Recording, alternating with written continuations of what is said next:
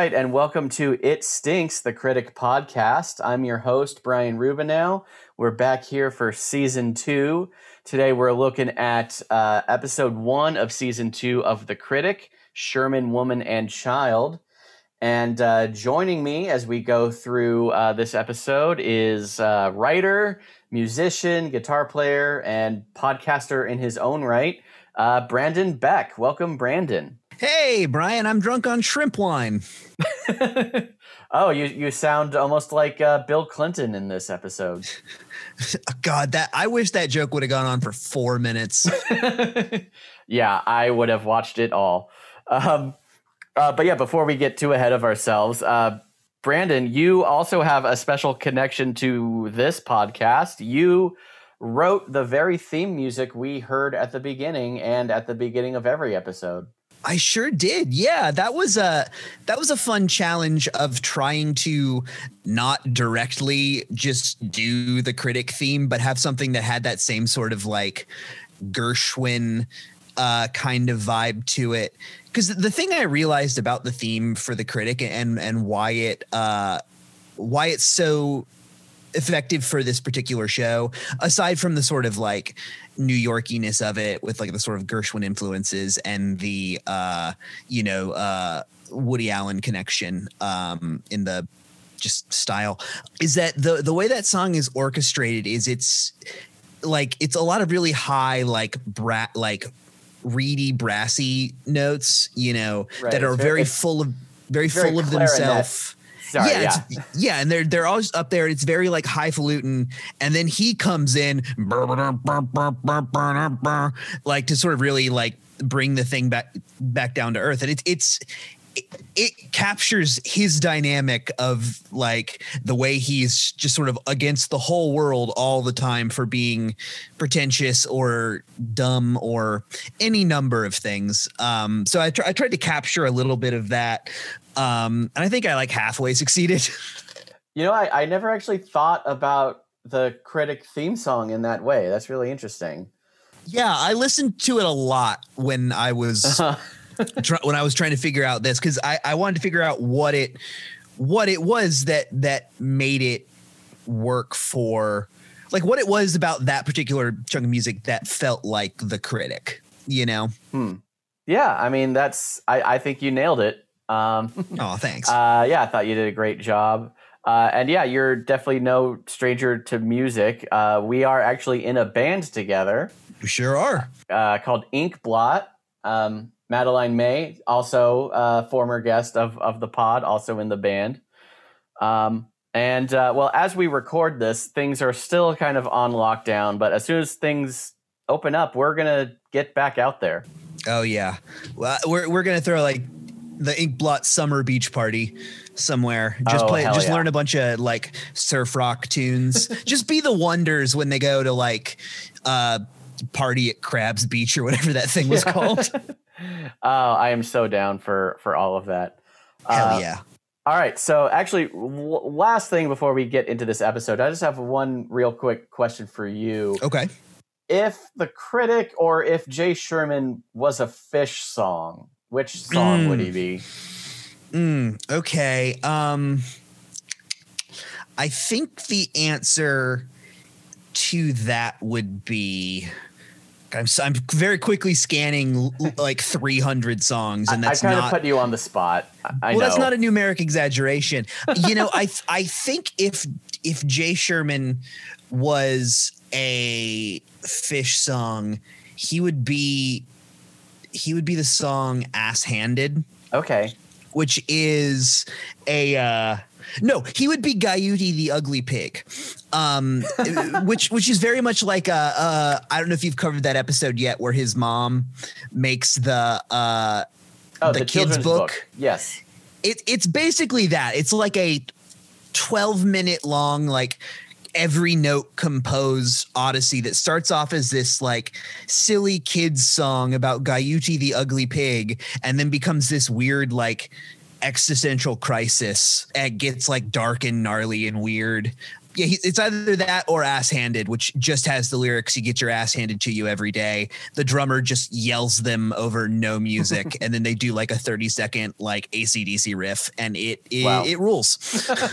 Wow. Okay. Yeah, I totally put you on the spot with that question, but I knew if anyone could answer it, you could.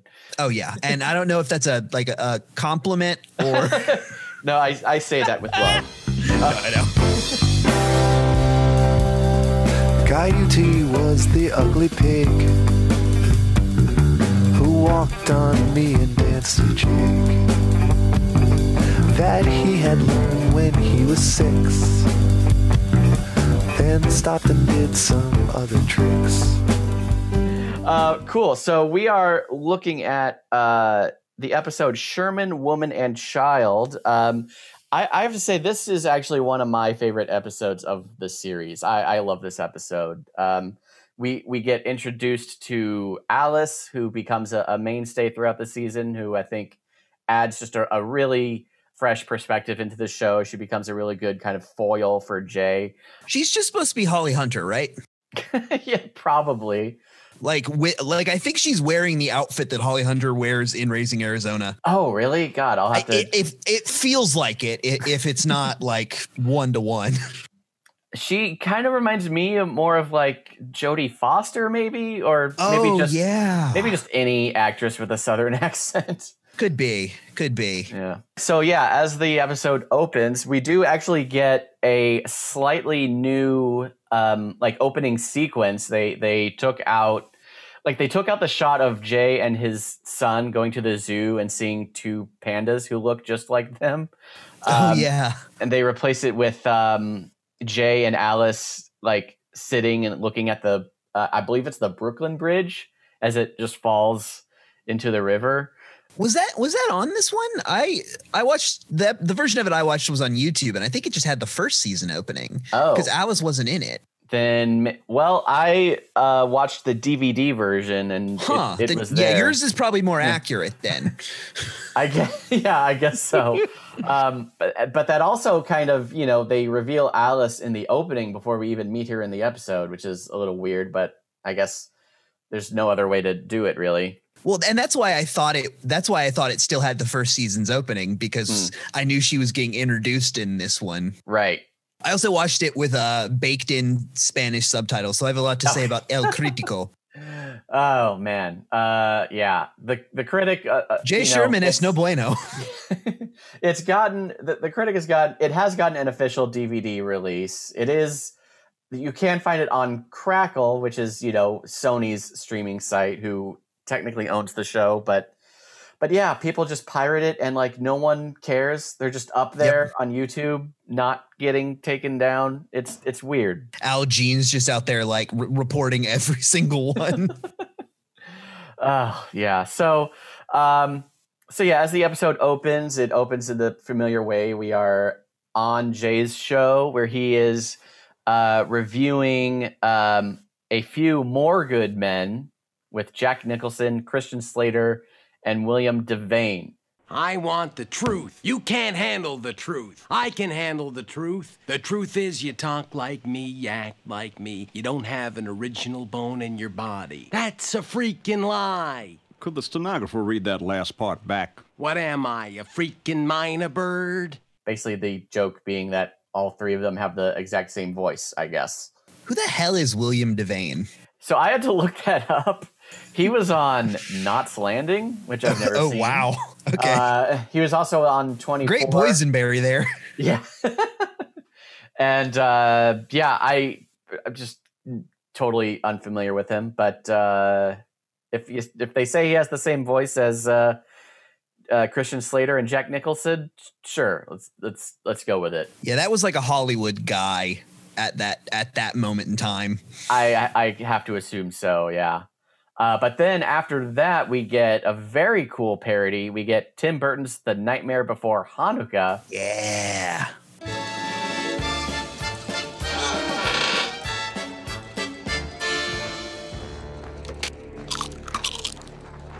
Excuse me, is this Hanukkah Town? No, it's the Vatican, and I'm Pope Shlomo. Oi, And they actually do like a little stop motion sequence of like a little skeleton encountering a rabbi.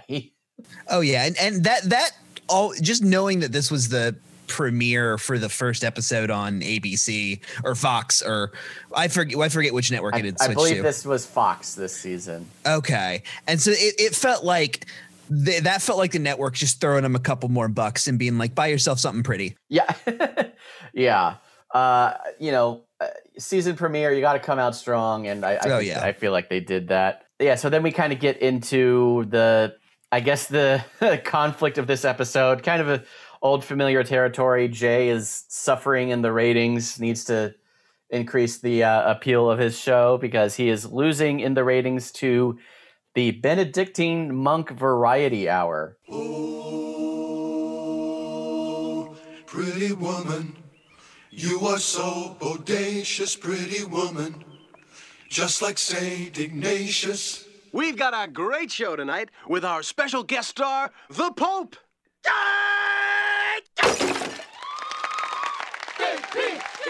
I love that. I love that so much. I would totally watch that if it was real. Like if I could see the Pope break a giant block of ice with his face. God, yeah. The first thing in my notes for this episode is Karate Pope. Hell yeah. You've taken a vow of comedy. Yes. The Johnny Carson parody, that was awesome. I forgot how fast and furious the jokes come in this show. Oh yeah, you really feel the Simpsons pedigree from the writers there, because it's just boom, a joke a minute. Oh yeah, it's Simpsons level, but it's like Family Guy speed, which is kind of impressive. You know, that's kind of it's funny you mentioned Family Guy, because I think it was on like the Crackle website or something, in their little teaser or whatever to sell the show. They're like, years before Family Guy, critic Jay Sherman was blah blah blah. Like they were definitely trying to say like, hey, it did the Family Guy thing before Family Guy. Which I mean makes sense, that there are, just by virtue of the way the show is set up, there's a lot of just throw to cutaway jokes, you know, like The Nightmare Before Hanukkah or the Pope show. You know, there's just a lot of space built into how this show functions to just throw to some good jokes that you could kind of slot into any particular episode. Yeah, and I would not be surprised at all if Seth MacFarlane said the critic was a huge influence on him. Oh, totally. Yeah. So yeah, Duke comes in, Duke Phillips, one of my favorite characters. Oh, I love him. Just to inform us that, Jay's job is kind of in danger once again.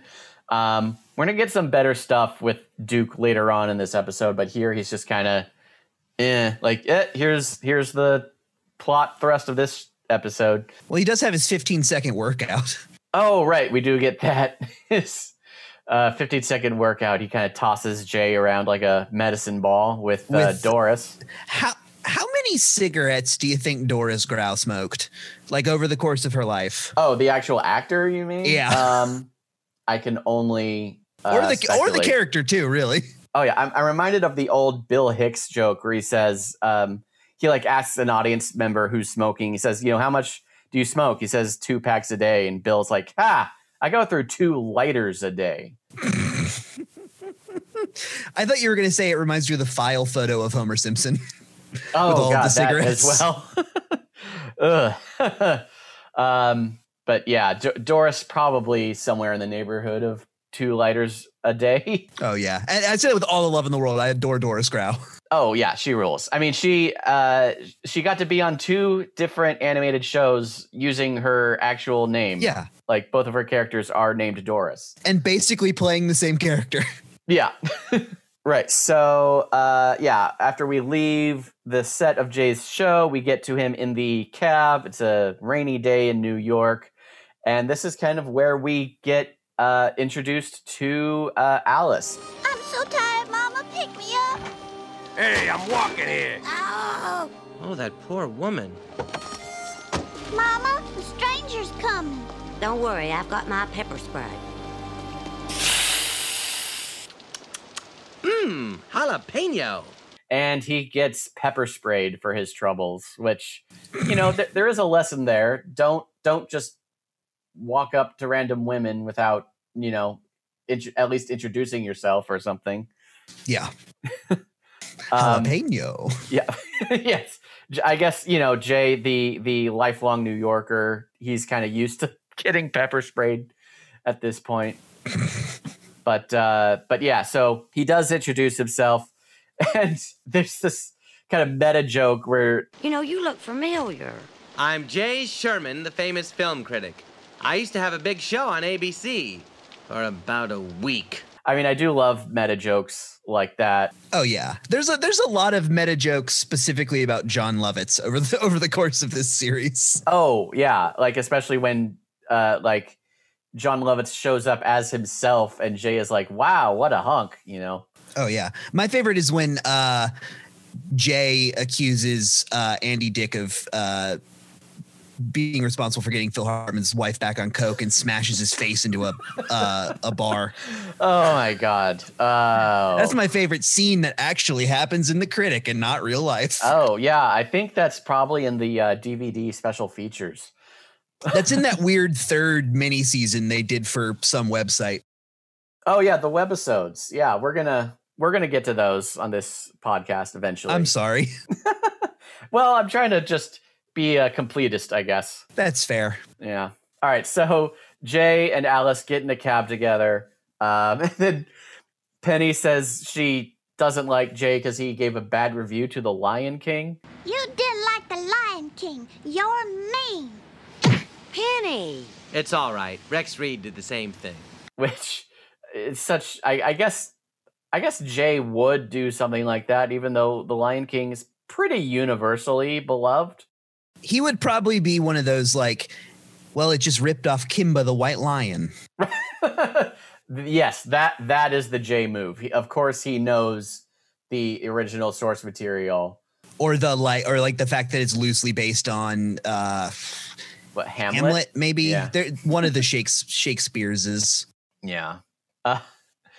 So we make it back to Alice's apartment. Oh yeah, and we get the first in a running gag where just a potted plant just out of nowhere just falls on Jay's head. Oh, Jay, be careful of the plant. Funny man. Speaking of Peter Griffin, he falls in the exact opposite way to Peter Griffin, who just has that kind of amazing one frame up, one frame down fall. Jay's is so fully animated, and like you see every frame and it rules as he falls over like a fucking bowling pin. Yeah, he kind of like wobbles and then like completely straight spine just kind of falls over as a so good. Yeah. And he ends up wearing one of Alice's maternity dresses. One of my favorite jokes of this episode. He's just a lot of Jay and drag in this episode. Now, Jay, your clothes were soaked, so I had to put you in one of my old maternity dresses. On a letterman, this would look undignified. That's true. Because I think we passed the first instance where. Oh no, we're not there yet. We're almost there. Where like Jay as a child dressed as the. What is I don't even know the name of that kind of stock character, little Lord Fauntleroy sort of outfit. The blue outfit and the blonde curls. He doesn't have a big lollipop, but he should. Oh, absolutely. Though isn't there one episode where it does cut to Jay and he has a big lollipop? I feel like there is. God, I can't recall right now, but probably. They kind of get into basically Jay talking about how he needs a new personal assistant. Yeah. Also Alice mentions her cheating ex-husband, Cyrus, the country singer. Yeah. Who sort of looks like they just put a cowboy hat on the Australian guy. On Jeremy. Yeah. Very like this show really only has one type of like hunky character. Mm-hmm. It's a good Billy Ray Cyrus burn too. Oh God, that didn't even occur to me. Yeah, his name is Cyrus. Yeah, this would have been like at the height of achy breaky heart mania that killed so many. And yeah, it's just a good thing Billy Ray Cyrus just kind of stayed in the early 90s and we never heard from the Cyrus family ever again, right? Nope. he just stayed on the Old Town Road. But yeah, so then it's kind of revealed just kind of at random that Alice is getting evicted by the weirdest telegram delivery man ever. Ms. Alice Tompkins? Yes? I've got some news for you. It's your ticket out of this rundown flophouse. Oh, that's wonderful. You're evicted. Yeah, that's such an odd little moment. He's just grinning and like, very weird. But yeah, Jay leaves. He gets pounded with some more potted plants on the way out. And that is kind of the end of Act 1. As we open Act 2, we're back on the show Coming Attractions, where we get, I think, the other great film parody of this episode. This is where we get Forrest Gump 2, where Forrest meets Bill Clinton. Mr. President, I'm Forrest Gump, owner of Bubba Gump Shrimp. Shrimp? I love shrimp. Shrimp cocktails, shrimp scampi, shrimp puffs, shrimp kebab. That should have been just the rest of the episode. Credits just roll after 20 minutes of that. Like that one Space Ghost episode. Very, very Wonder Chosen to do. Oh a thing God, like that. yeah, it's so Wonder Chosen. Man, who could have guessed that this would be the of all the things to mock about Bill Clinton, like the fact that he loves to eat is not even like touching the surface. Oh yeah. It's very much a like early Clinton administration joke. Because at that point you could either do that he ate a lot or that he played sax. Those were the two jokes you could do about Bill Clinton. It would be like if someone today did like a stand-up routine about Michael Jackson, just joking about the song Ben. Yeah. It's like, man, there's so much worse stuff coming. Or just like about Trump's bad like cameos in 90s movies. Yeah. Which, yeah, that would have been right around this time too. Yeah, I guess it would have been, yeah. He would have already been in Home Alone 2. Arguably the zenith of his acting career. I think so. Both the zenith and the nadir, which is kind of incredible if you think about it. Indeed. So back in the makeup chair, Jay is telling Doris he wants to help Alice. And this is where Duke comes in, does his 15-second workout, and then says just slip her money without knowing because the best charity is anonymous. The best charity is always anonymous. What about that? All hail Duke. Duke is life. All hail Duke. Duke is life. All hail. Pigeons seem to like the sound of my... One of my favorite jokes, maybe of the whole series, that giant statue. And just... All hail Duke, Duke is life is not just my favorite joke in The Critic. It's one of my like top 5 favorite comedy things ever. That's awesome. Yeah. Though I will admit that the follow-up line about pigeons love flying into my is of course maybe is so much funnier. The whole sequence is just great. And then Charles Napier, the voice actor for Duke, is just does it perfectly. The chanting statue and the getting the pigeon in the throat. Oh yeah. That is one of the most, his performance as Duke is one of my favorite voice performances. It's just such a perfect melding of like tone and just a little bit of like the sort of Ted Turner influence, but really quickly becoming this just very unique. I love a weird billionaire, someone like Duke or Jimmy James or Sean Bean is the billionaire murder pervert on Snowpiercer. I love a specific billionaire, and Duke is one of the most specifically weird billionaires in TV history, and I love him. Oh yeah, of course. Like also the other weird billionaire on this show, Jay's dad. Who? Oh yeah. Unfortunately, absent from this episode, but yeah, he's in there once. Wait, where is he? When Jay gets put on the bus to Attica. Oh right. he has I forget his line, but it's something like, "Well, he'll make friends," right, or something like that. All right, yeah. It's no take that Guernica, but it's a good it's a good moment. which that will be this season because that is with Penny, where he and Penny drive through the giant Guernica painting. Yeah, so great. But all right, so Jay resolves that he's going to help out Alice. First, he tries slipping an envelope full of money under her door, only to find out, whoops, that wasn't her apartment. It was the crazy postman who lives next door. The perfect crime. What's the perfect crime, Jay? If you live there, then who? All right, time to buy me an Uzi. Because that was also, I guess, relevant at this time, and I guess where the saying "going postal" came from. Oh yeah, real, kind of a dated view, I guess, of like mental health, kind of all over this episode. Yeah, mental health and some like light period homophobia. Oh yeah, and also like gun violence, kind of being flippant about that as well. Right. It can't all age well. Though Dennis the Menace to Society is a great joke. Oh yes, we're getting that later. Yeah, that Dennis the Menace to Society. That kid's a pain in the ass. I love the Mr. Wilson in that. Did they make Mr. Wilson Jewish, or was that just the voice actor they got? Well, they made him. They were trying to make him look like Mathau because from the movie. Yeah. Oh, and is Walter Matthau Jewish? I don't. No, but I think that was less like a Jewish voice and more just somebody doing a Walter Matthau impression because the character looks like him. Yeah, for sure. I forget what the Mr. Wilson from the cartoon or comic strip looks like, but I guess they kind of nail Walter Matthau's look in there. In my head, the dad is just the dad from Family Circus, but I know that's wrong.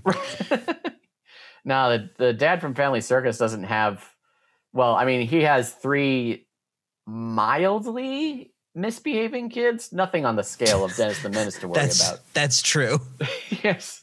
He has kids who might get their head stuck in a oatmeal tube or something. What is an oatmeal tube? Like, the giant cardboard tube that Quaker Oats come in. They'll try to use it as like an astronaut helmet or something, and then they'll get their head stuck in there. Oh, okay. I know what you're talking about. I was just imagining like an industrial duct full of like oatmeal. I was like, what the hell is he talking about? Has my drummer lost his mind? I need him back there. Fuck. Nah, the old oatmeal tube. We all know the oatmeal tube. That's not that's the common way to refer to that. The hydraulic oatmeal tube that zips oatmeal around the city at high speeds. Not to be confused with the pneumatic oatmeal tube. Right, true. All right. Where are we? Oh yeah. So Alice finds Jay trying to give her money, and she says she doesn't take charity. All she has is her pride, but with her southern accent. Sounds more like prod or pride. Look, I do not take charity. Daddy only gave me one thing. His pride. His prod? No, his pride. His broad? No, his pride. Yeah, another is that supposed to be Holly Hunter or Jodie Foster? Do they ever do a Clarice joke with her? I feel like they maybe do. Not with Alice, but they Jay does review a Silence of the Lambs parody. Oh, right. That's maybe what I'm thinking of. Yeah. I forget what the exact joke was, but yeah, they basically do a Jodie Foster impersonation. Right. Oh yeah, so Jay offers Alice the job as his personal assistant because Jay is about to get fired and he needs to revamp his image, which leads us to this fun, almost Wonder Woman 84-esque clothing montage. Little bit, or the scene where Spider-Man has bangs in Spider-Man 3, bangs and eyeliner. Yeah, the emo Spider-Man. Yeah. But we get we get much edgier outfits than that in this montage, because the first thing they go to dress Jay as is Alex from A Clockwork Orange. Right. then I guess like a Victorian kind of like a sort of like debutante. Yeah, sort of. He's in like a big like hoop dress, and he's got a little parasol and a wig. Like she's going to the Derby. Exactly. And then we end on just a sharp like Arnold or Danny DeVito in Twins, just like a sharp looking suit. Oh yeah, it is the suit from Twins, isn't it? Kind of reminded me of that.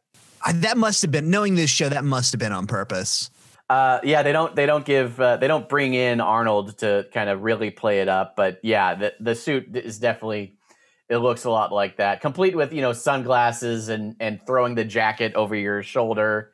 Yep. It's straight out of Twins.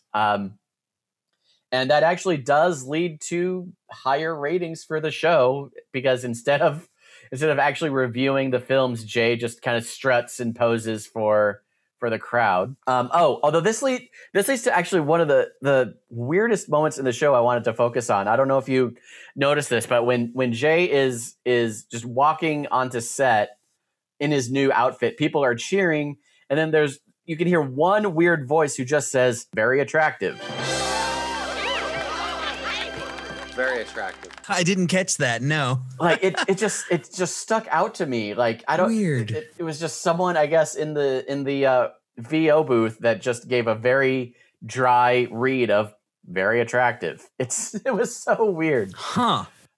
If you watch the episode again, watch out for that. You will not be able to unhear it. But yeah, we got the new coming attractions, the new Jay Sherman. Duke loves it because he gets informed the ratings jump 50%, and and they do manage to jam another film parody in there, "Scent of a Wolfman" with Al Pacino. Who gets the raw dead goat? That would be me. Now come on, Charlie. I want to get a drink. Now let's get some exercise. Man, they really love their Al Pacino on this show. They love that one joke about Al Pacino on this show. That he says "hoo-ah." Hoo-ah. Though I did love him jumping up and catching the frisbee. That was really good. And then Duke says, "Now that's what I call film criticism." Oh, so good. So good. Oh, so then that leads to Jay takes Alice into Duke's office. So they meet each other. They kind of bond over both being from the South, which I think is kind of cool. There's a lot of kind of like East Coast elitism in this show, but then having two kind of like down home characters bond over that fact is pretty cool. And the fact that the Critic is a very New York centric show, except for that one episode where they go to LA and it's just all dead on LA specifics. Yeah.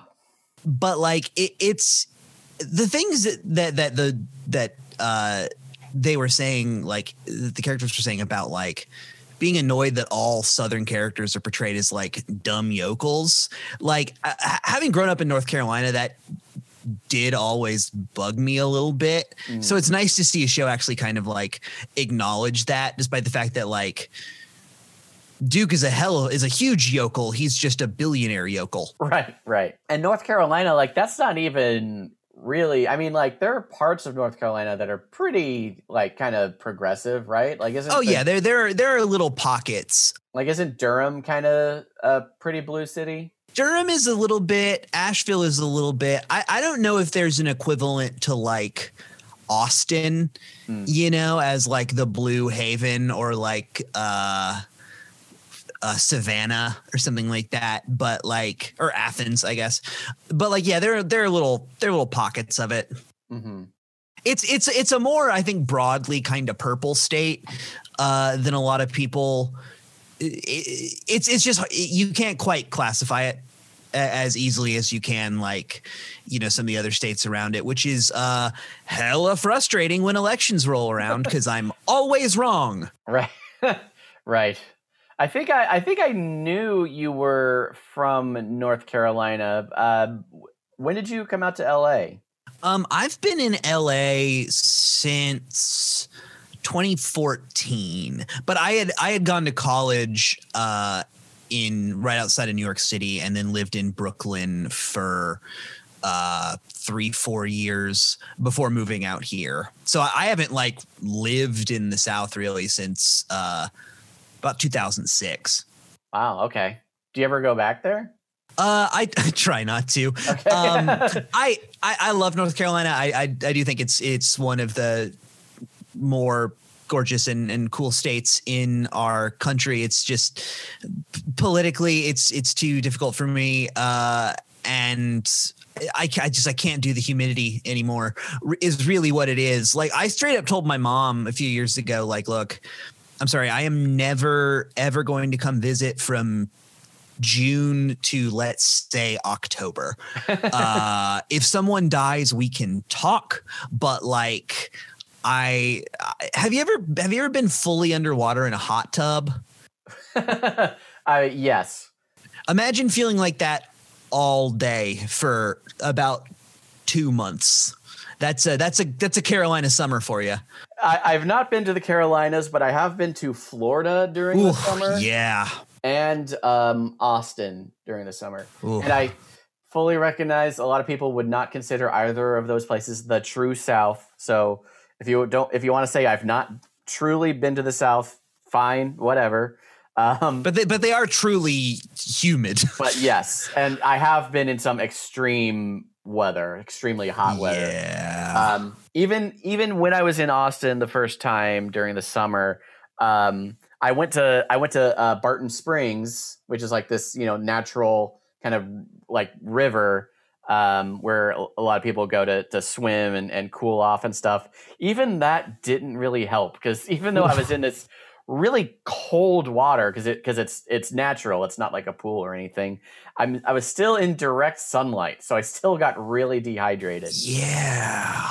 I mean, it was like when we first moved to LA, we're just so much closer to like direct sunlight down here that like every day at like 3 o'clock, I would just get these like horrible sun headaches because it was just like so much more powerful than I was used to, living in a city in the Northeast.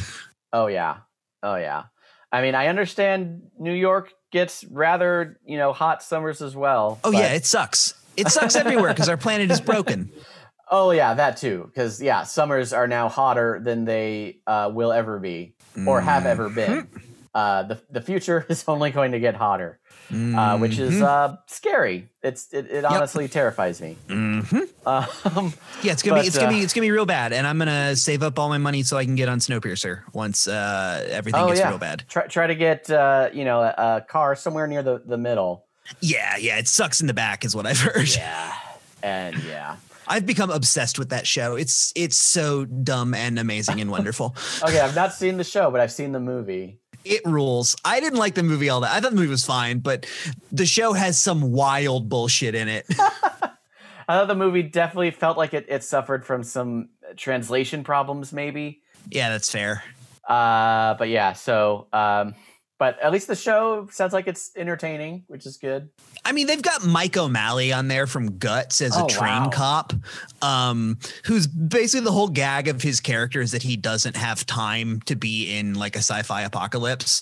He's just like, look, pal, I got a wife and kids. I don't got time for no train revolution in a snowpocalypse. And then just awesome. Like walks away and eats some lunch meat. It Oh, cool. Well, let's get back to this other show we were talking about. Maybe. Yep. I don't want to leave this scene with Alice and Duke without mentioning the animatronic bear jamboree that Duke just has at the press of a button. Southern people like us have to work extra hard here in New York. People hear the way we talk and just assume we're illiterate country bumpkins. We're the bears who sing for Duke, doo-dah, doo-dah, drinking moonshine till we puke. Oh, da-doo-dah. Big, dumb, belching bear. We are the bears that sing for Duke, doo-dar, doo-dar.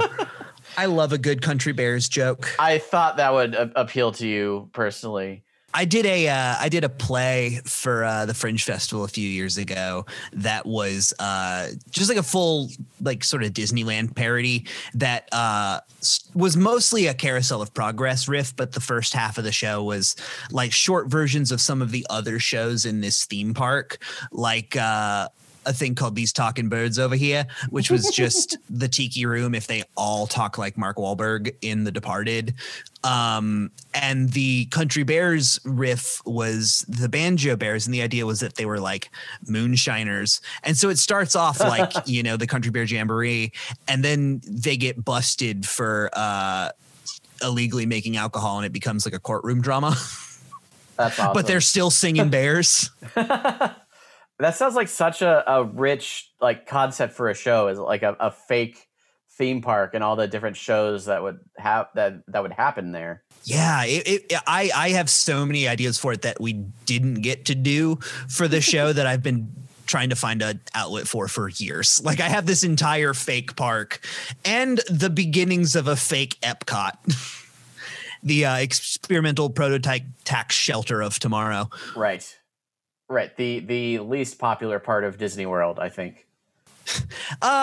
The largest, certainly. I mean, Epcot is also where I proposed to my wife, but also all Epcot jokes are correct. Wow. Wow. So yeah, it definitely has a special meaning to you. I totally understand that.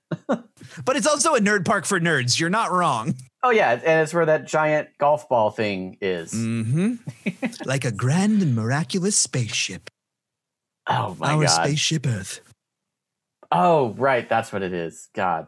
Okay. I'm Judi Dench. Oh man. Is it actually Judi Dench? Yeah, it's Judi Dench. It's been Judi Dench for about 20 years. Before that, it was Jeremy Irons. And then before that, it was Walter Cronkite.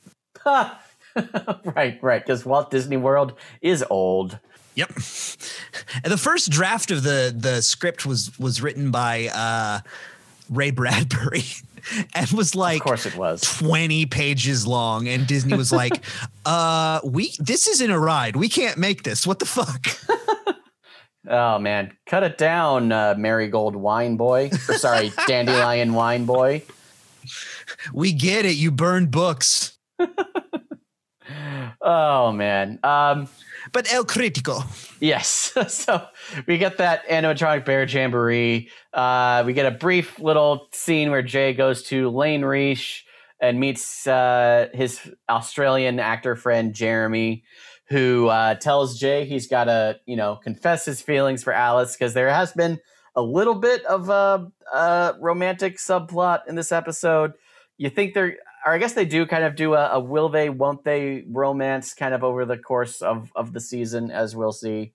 But this is kind of, I guess, where it first comes to a head. Jay runs to Alice's apartment. He's ready to confess his feelings, but oh no, what should he find? Cyrus, the ex-husband, is back, and it looks like Alice is gonna go back to her ex-husband. Oh no. No. So that's where even Brooklyn would be Dallas, which is one, ew, and two, such a fucking 90s New York joke that Brooklyn sucks. Oh, I honestly don't. Have I ever been to Brooklyn? I'm not sure. Like every time I've been to New York, it was mostly just Manhattan, mostly just hitting up the tourist spots. I mean, that makes sense. I'd love to, check out Brooklyn one of these days. I hear there's a lot of amazing stuff there. Brooklyn is one of those places where it's kind of hard to sum up what is cool about it with like, for lack of a better word, attractions. Uh-huh. It's just a vibe, which God sounds like the most hipster fucking thing I've ever said, but like it's just kind of a chill place that is near, something that's also kind of amazing. Yeah. And I know I wouldn't expect there to be, tourist attractions like an Empire State Building or Statue of Liberty or whatever, but no, yeah, just a cool place to just kind of soak in the culture. Because I know that a lot of like hip hop and like street art and stuff has originated in Brooklyn, it'd just be cool to see it firsthand. Yeah. Oh, totally. Yeah. Brooklyn is the best. That's why. Yeah. That's why there are a million songs about how great Brooklyn is. But Brooklyn would be Dallas, one of the rhyming lines from Cyrus's, I guess, improvised or maybe pre-written song that he serenades Alice with. Alice, Please don't sing to me. you'd make any home a palace. Even Brooklyn would be Dallas if I could be with you. Oh, damn. Yeah, I mean, if it was improvised, that's some like UCB 101 improv right there. Yeah. Like, fine, sure. Yeah, and because Alice said earlier, her heart melts whenever Cyrus sings to her. So that kind of gives Jay an idea. He decides to fight fire with fire, and he brings his trusty accordion. Cyrus is just a virus. Hey! He wants to tie you down while you're still young. Your potential is what's essential. You could someday be another Connie Chung. And I appreciated this angle that, Jay says that it's not like Jay is trying to get Alice to pick him. He's just trying to get Alice to not go back to Cyrus, which would be a definitely bad decision. And that whole little exchange with the two of them is kind of what I was sort of getting at with the stuff I was saying about the theme song, of just this sort of like highfalutin, very high status sort of character, and then Jay, pops in to sort of bring it back down to earth. Yeah, that is a good point. And then Jay has this line kind of after Cyrus has been defeated or whatever, and Alice sends him packing. He says, I've lost my ability to tell between what's cute and what's idiotic, which I think sums up both the courting process and being a comedian. It applies to both. Yup. I don't know. Have you ever serenaded someone you were interested in? I don't believe so, but I was also like guitar guy in college, right. regrettably. So I did a lot of like just sort of ambient serenading, for lack of a better word. I don't recall ever being like, I'm going to play a song for a girl and then I'm going to, then we're gonna kiss. But I think that would make me panic a little too. It would have made college me panic a little too much. I think now I probably could, but yeah. I've never done that. The closest I came was in, what was it, high school, I think like sophomore year, when we learned about the different kinds of sonnets, like the Shakespearean sonnet and the whatever other type of sonnet I've completely forgotten. Shakespearean I even forget what were the other major writers around Shakespeare's time. I think John Marlowe Donne was one of them. Marlowe, I think, is the only one that people still really talk about. Marlowe, yeah. But anyway, so yeah, there's the Shakespearean sonnet. There's another type of sonnet. I wrote a sonnet for a girl and gave it to her, and she was very much not impressed. Ooh, R.I.P. buddy. Sorry you died. But it's fine. It's totally fine. I mean, I have certainly written things about girls that I like. It was never a like, I'm going to write a thing and then like give it to you. It was always for me more of like I'm going to write this thing that is about you or inspired by you to sort of like figure out exactly what my feelings are, like kind of where my brain has landed on this particular person. That sounds much healthier than like doing the real rom-com-y thing of being like, hey, I wrote this song for you and now you're going to hear it. Yeah, it's bad. Yeah, but it's also led to one time one of the first fights my wife and I ever got into. I had written a one-act play and part of it was basically just a fight we had verbatim, and And that's not like what the play was about, but that particular exchange was. And I wasn't sure how to bring this up, so I didn't until we were in rehearsal where she was stage managing the show. And shot me the most intense glare I've ever been shot. And and I know Beth, she can deliver a stare. Yeah, I to this day I'm still like, oh God, that was so dumb. That was so dumb. That was so dumb. Yeah, it was dumb. I just looked over to her and she went, yeah, it was dumb. No, we do love Beth though. She's great. We do. But yeah, so luckily this stunt that Jay pulls does work out in his favor. Alice just tells Cyrus to buzz off. And Alice kind of just sings a little mini song back to Jay, kind of hinting at a possible romantic future. Jay, I'm glad that you're not gay. I may show you why someday. Yay. Which we will have to watch the rest of the season to see how it plays out. Bum, bum, bum. And that kind of brings us to the end of the episode. And man, what a great episode. I love just the way they handle the romantic stuff. I guess it is kind of a cliche just for the lead to kind of go after the new female character they bring in. But I mean, Alice is just such a great character. And I think, as we'll see, she and Jay just go so great together. Oh, yeah. And she adds a little bit of, like, the first season is, like, exceptionally mean to Jay.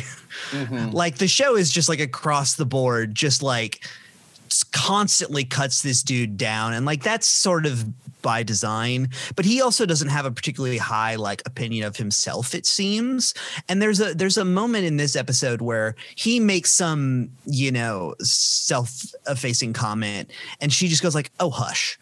Yeah. In that very like, just in that sort of like wife and girlfriend or partner sort of way of just like, oh, stop. Yeah. Like, and I think that really cuts it a lot because it gives the show like, because there's a person that is on his side. Mm-hmm. Because all the other characters are pretty, if not antagonistic, neutral enough towards Jay to like let shit happen. Right. Yeah, and it's sort of, that line is sort of like saying like, hey, stop talking bad about my friend who I like, and that friend is you. Yeah. Yeah. Alice is great. And so we get the usual like credits scene here where Jay is watching a movie by himself. But we are going to get in later episodes Jay and Alice watching a movie together, or sometimes not even watching the movie. They're just making out through the whole credits. Oh, yeah. Which is just awesome. I liked it when they changed the ending of Hill Street Blues to be like that, too. Oh, and I never watched Hill Street Blues. I didn't mean Hill Street Blues. What was the one with Jimmy Smits and Dennis Franz? Oh, NYPD Blue? NYPD Blue. Yeah. That was the joke I was trying to make, is that those two guys were making out. It wasn't a good joke, but it's just the joke that I threw out there. And now I'm spending a lot of time explaining it. Yeah, I'm going to keep that in. I'm not going to edit that out either. Oh, yeah. No, I had no expectation that you would. I had no expectation that you would. Oh, man. All right, but that brings us to the end of this episode. Yeah. Brandon, thank you so much for going through that episode with me. Thanks for having me. It's always fun to be on a podcast, though. It seems that every time I'm on a podcast, pigeons just sort of find their way into my. Sorry. You just have that certain quality of voice that just attracts them, I guess. I really do. I've been called Naperian. Yes. Yeah, definitely. So Brandon, tell us where people can hear more of your stuff. Yeah, if people wanted to find more of my nonsense, you could do that across the. I'm at Hell Yes Brandon on all of the various hell sites we live our lives on these days. I've got some music up on my SoundCloud. I've also got a couple tracks. If you go to brandonbeck.bandcamp.com, you'll be able to find a track I made for the Happy Sappy Grown Up Hour that's a Fleetwood Mac parody called We Never Should Have Banged. And hopefully by the time this show comes out, you'll be able to find my new EP, Hat on a Hat. Oh, nice. Which is I should be out in early April. 5 songs, couple kind of funny, kind of sad songs, couple cool instrumental guitar jams. Yeah, I think it's a cool little EP that I've been working on for most of quarantine and just need to finally get out the fucking door. Yeah, well, I'm looking forward to hearing it. Also, you've got a podcast of your own with the aforementioned Beth. Yeah, I do. We co-host, I think you'd be into it, the podcast about your problematic faves, which drops every Monday. It's an enthusiast show where people come on and just talk about a thing they like for an hour. It came from my obsession with the band Fish and everyone being sick of hearing about it. And we just assume most people probably have something like that too. You've been on it before. You came on and talked about The Critic kind of early in quarantine. Yep. We've got some good episodes dropping soon. Just did Frank Zappa. And you just came on and did Frank Zappa too. That's correct. But yeah, we've got some good ones in the hopper. Awesome. We just dropped one on Orson Welles, which was pretty good for another kind of amazing. like critic adjacent personality. I think that's it for my stuff. Awesome. Yeah. Well, everyone be sure to check out all that. Thank you again for joining me. No problem. Thanks for having me. And we'll see you again on the next episode of It Stinks, the Critic podcast. Thank you for listening to this episode of It Stinks, the Critic podcast. I'm your host, Brian Rubinow. Our theme song is by Brandon Beck. You can email the podcast at itstinkspod@gmail.com and find us on Twitter and Instagram at itstinckspod.